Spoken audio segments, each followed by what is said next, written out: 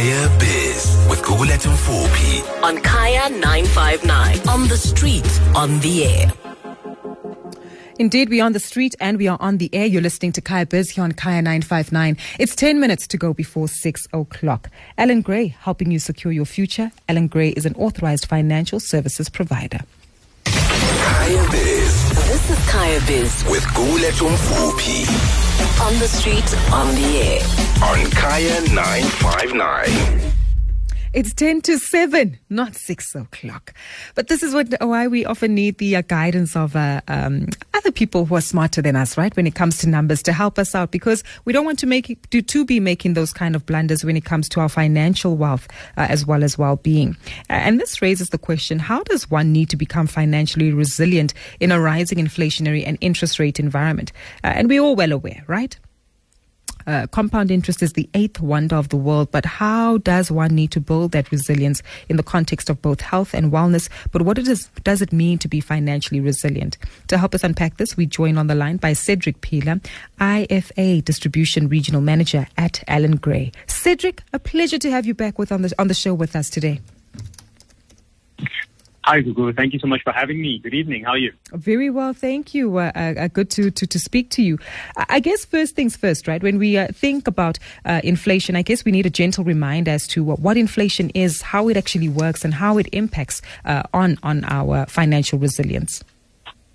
Yeah, 100%. I mean, one of the things that when we talk about resilience, at least in the financial aspect, is to make sure we understand exactly what inflation is.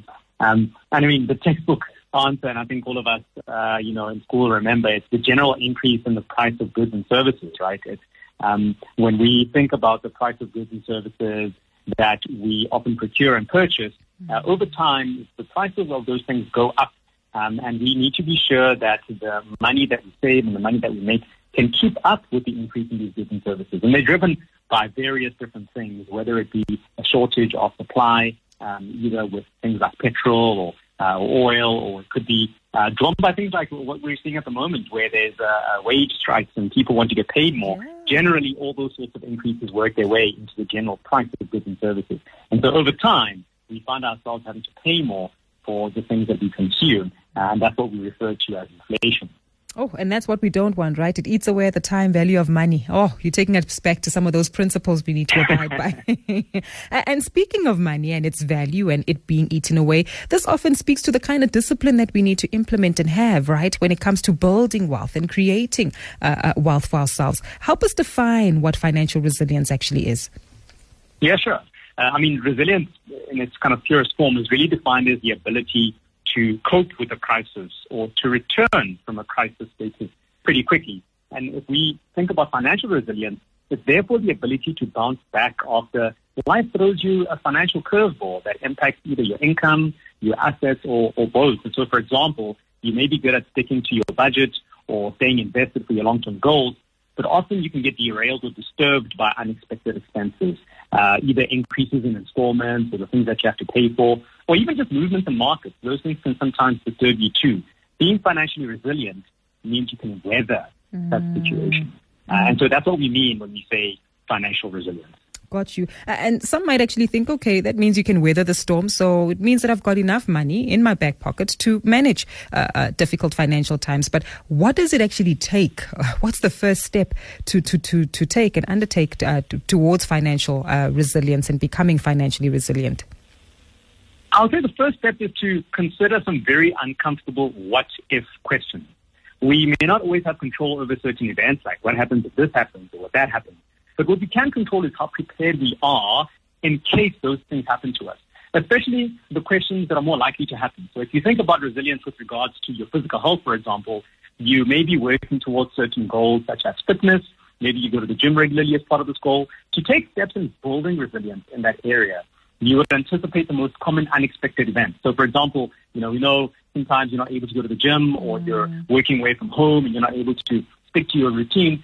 Ask yourself, what if that happens? What do I do? Do I work out where I am? Do I join, a gym in a different, city that I'm in? You try and build in certain plans to make sure that if you do get, derailed or disturbed from your goals, you're able to make up for that. So even financially, you can put measures in place that help you deal with eventualities But first, you have to ask yourself, what are those eventualities?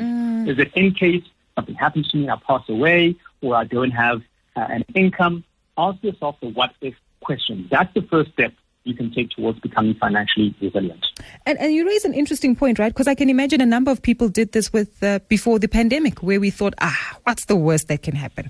A 3-week lockdown, maybe me losing my job, maybe not. And what we found is that the pandemic actually left a lot of people bare, which actually shows us again that we do need to think and consider of absolute worst case scenarios and understanding how we adequately prepare for that.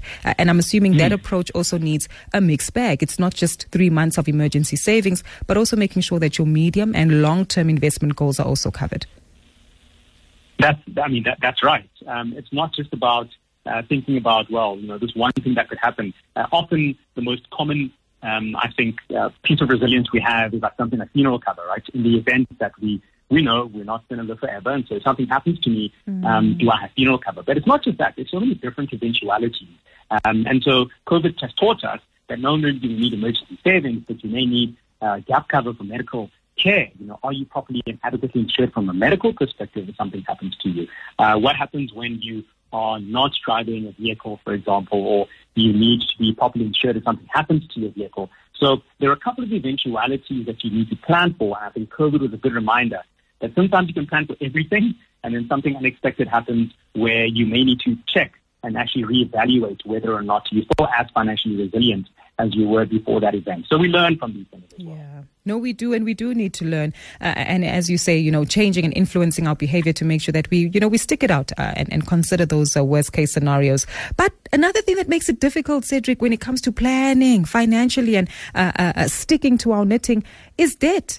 As we know, the current cost of living, as you highlighted, is quite expensive, and that Pac-Man, as we consider inflation, is moving very quickly and chowing very quickly at our money too, if I can use that kind of language. How should we manage debt, especially in circumstances where South Africans are taking on debt more from a consumption point of view?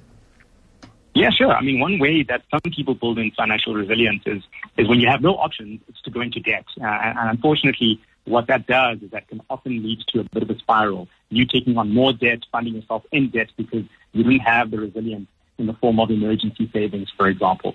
And so one of the things you can really do when it comes to managing debt is to make sure you prioritize settling it, especially prioritize settling the debt that attracts the highest interest rate. Yes. So you mentioned, compound interest is the eighth wonder of the world. Well, those who pay it are worse off than those who receive it. And so it's important to prioritize settling the debt that attracts the highest interest rate first, and then start tackling the other smaller debts. So that top tip really I can give with regards to managing debt is to prioritize paying it off sooner rather than later. Definitely. And that's an important factor that you mentioned, right? Those higher interest rates, either you earn it or you're actually paying it off. And some might wonder, well, how do I make sure that my money does grow faster and I protect it from inflation? I'm assuming that would also play an influence in the kind of investments or savings pockets that you might have. I guess the underlying financial product would play a key role. Yeah, 100%. So, if you think about how to protect your money against inflation, is to make sure that whatever interest you're earning or returns that you're getting are compounding over time to create yourself some wealth. So ideally, it's good that you diversify and make sure that you have some money in growth assets so that your money can grow over time. Especially when you think about inflation, the best way to protect your wealth against inflation is to invest in a diversified portfolio and making sure you have growth assets to grow that money over time. And that really helps ensure that you protect your wealth against the eroding impact of inflation. Definitely. If you've just joined us, we are still in conversation with Cedric Pila. He is IFA Distribution Regional Manager at Allan Gray, helping us unpack how it is and how best it is that we can build up financial resilience within these rising inflationary and interest rate times. Because the truth is, it's tough. It's difficult. Cedric highlighted it, that we really need to build up financial resilience by making sure that we consider all the worst case scenarios that might exist. But to get your views here, Cedric, some might be listening to your title this evening and thinking, IFA distribution, and that really does speak to the team of independent financial advisors that you work with, the people that we're meant to sit across and seek guidance from when it comes to creating and building our wealth. Help us understand, though, for someone who is still anxious, is uncertain about creating their wealth, should we seek the assistance of an independent financial advisor? What is it that we should ask them as we begin this journey to becoming financially resilient? Yeah, I mean, achieving financial resilience is not a once-off project. It really requires ongoing diligence, and therefore there's a lot to consider. And there's a lot that also depends on your specific situation. What looks right for me doesn't always look right for you. And so you really need someone that can help you. I mean, you think about resilience when it comes to health and fitness, you would speak to a dietitian or an instructor or a psychologist to make sure that you have the solution that works for you to build resilience. And so an independent financial advisor, when it comes to financial resilience, can help you determine what is most appropriate for the situation that you're in. What are some of the eventualities that you as an individual need to plan for? And such an independent financial advisor plays a very effective role, not only as someone that you can speak to about finances from a professional perspective, but also as a behavioral coach when emotions get the better of you, particularly through periods of uncertainty and you're not really sure what to do and how to navigate things. So it's really useful speaking to an independent financial advisor. Definitely. Speak to an independent financial advisor, the doctors of money, essentially, if I can put it that way, right? Yeah. Fantastic. Cedric, really appreciate your time and the insight you've shared with us this evening and providing us with some solid guidelines as to how best we can build financial resilience. Thank you again for your time.